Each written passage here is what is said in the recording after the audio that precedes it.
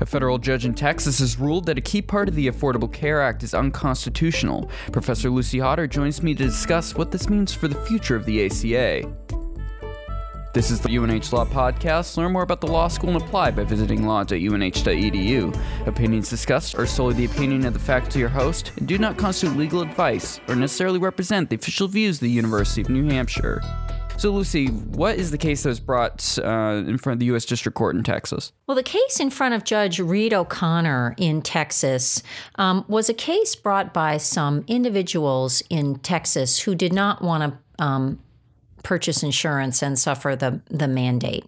So they challenged the Affordable Care Act, and they basically said this, which is, when the Affordable Care Act was first considered constitutional or not before the Supreme Court of the United States, in the case called NFIB, National Federation of International Businesses versus Sebelius, the court found the ACA was constitutional because the mandate was a legitimate exercise of the tax power.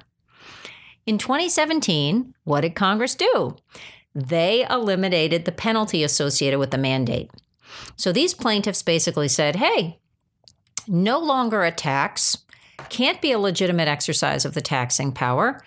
The ACA mandate is unconstitutional. It's integrally associated with the rest of the act. It's all part and parcel of one big effort to cover more people with insurance. So the whole thing should fail. And the district court in Texas, the federal court, said yes. So that is a fascinating case for a number of reasons.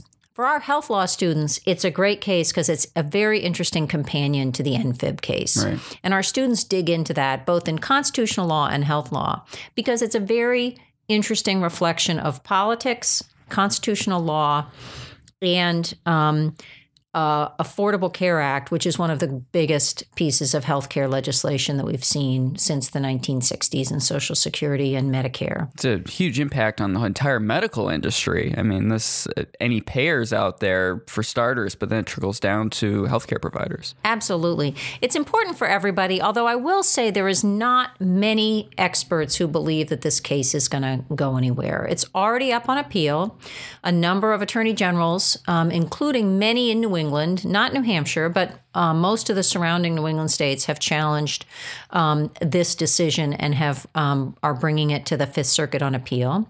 The federal district court said, "You're right. I'm going to stay my ruling." He did not. The judge did not issue an injunction to begin with, and so the ruling has been stayed. So right now, it has no effect on the Affordable Care Act.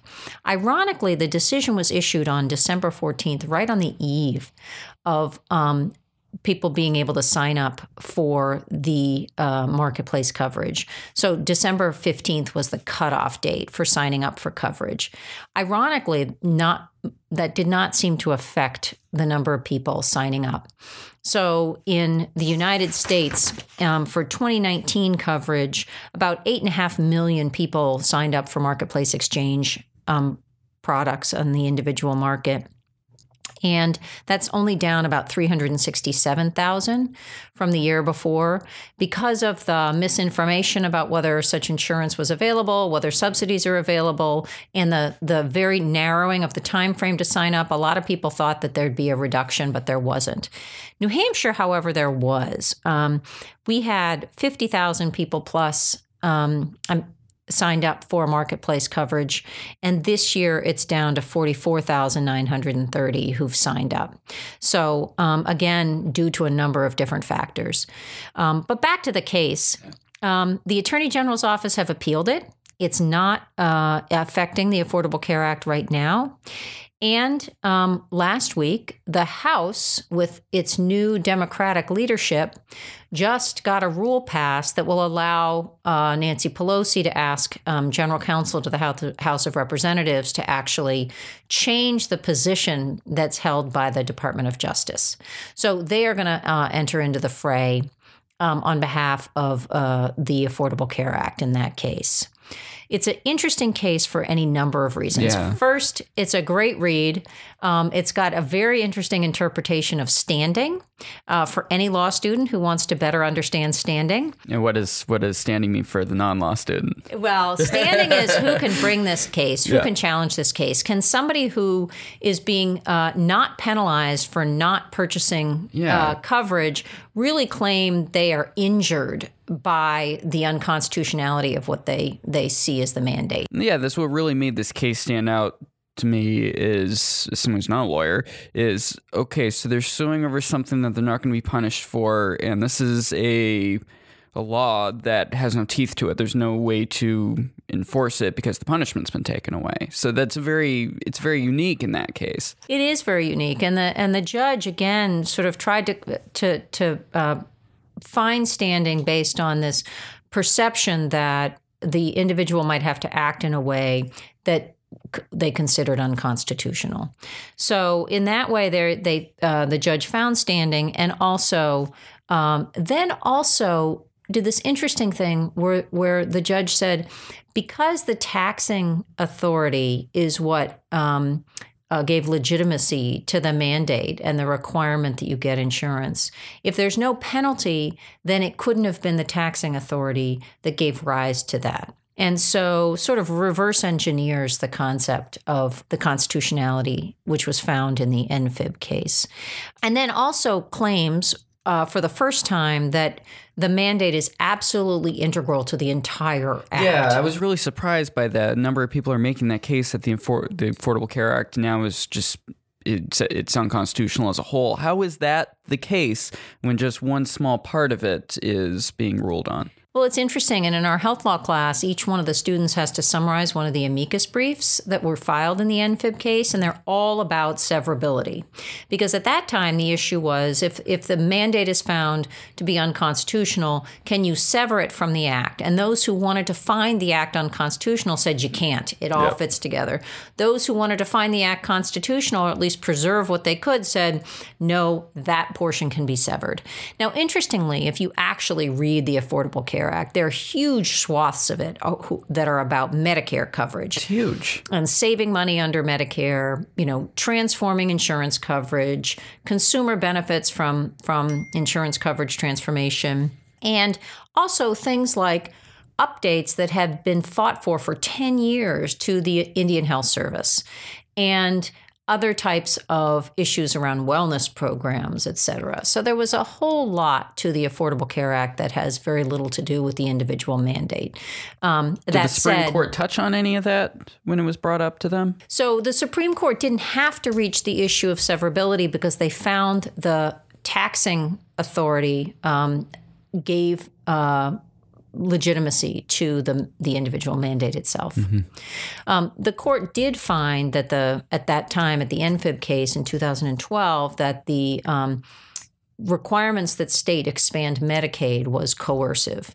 And so they found that they basically said that remedy of kicking a state out of the Medicaid program if they failed to expand was no longer available. But they did not reach the severability question because they found constitutional power to penalize failure to seek coverage, and therefore the statute was upheld. What kind of timeline do we have on the appeals? Has anything been determined on that? So I think they're going to be fairly quick. The Fifth Circuit has some interesting precedent. So I think most people think that this may go to the U.S. Supreme Court. Justice Roberts is still the Chief Justice, and he was the primary author of the NFIB case, and there have been any number of challenges to the Affordable Care Act, none of which have prevailed on this type of a theory. So it'll be interesting to see what happens. The other thing is that in the case below, in a very, very unprecedented action, the Justice Department did not defend the Affordable Care Act. So typically, even if the party in power doesn't agree with the original statute, they still agree to uphold the laws of the land. And in this case, Jeff Sessions, the Attorney General, failed to do that and basically came in the against the Affordable Care Act. Obviously, this is very looking further out, but with the conservative sway now of the Supreme Court, could this kind of have a negative impact on the Affordable Care Act? Maybe, but they've already decided. Yeah. And the fact that Congress took away the penalty and is not applying the penalty doesn't necessarily mean the underlying authority under the taxing power that they found in NFIB disappears. So I would be shocked if the United States Supreme Court takes the case and then unravels the entire Affordable Care Act, but stranger things have happened these days.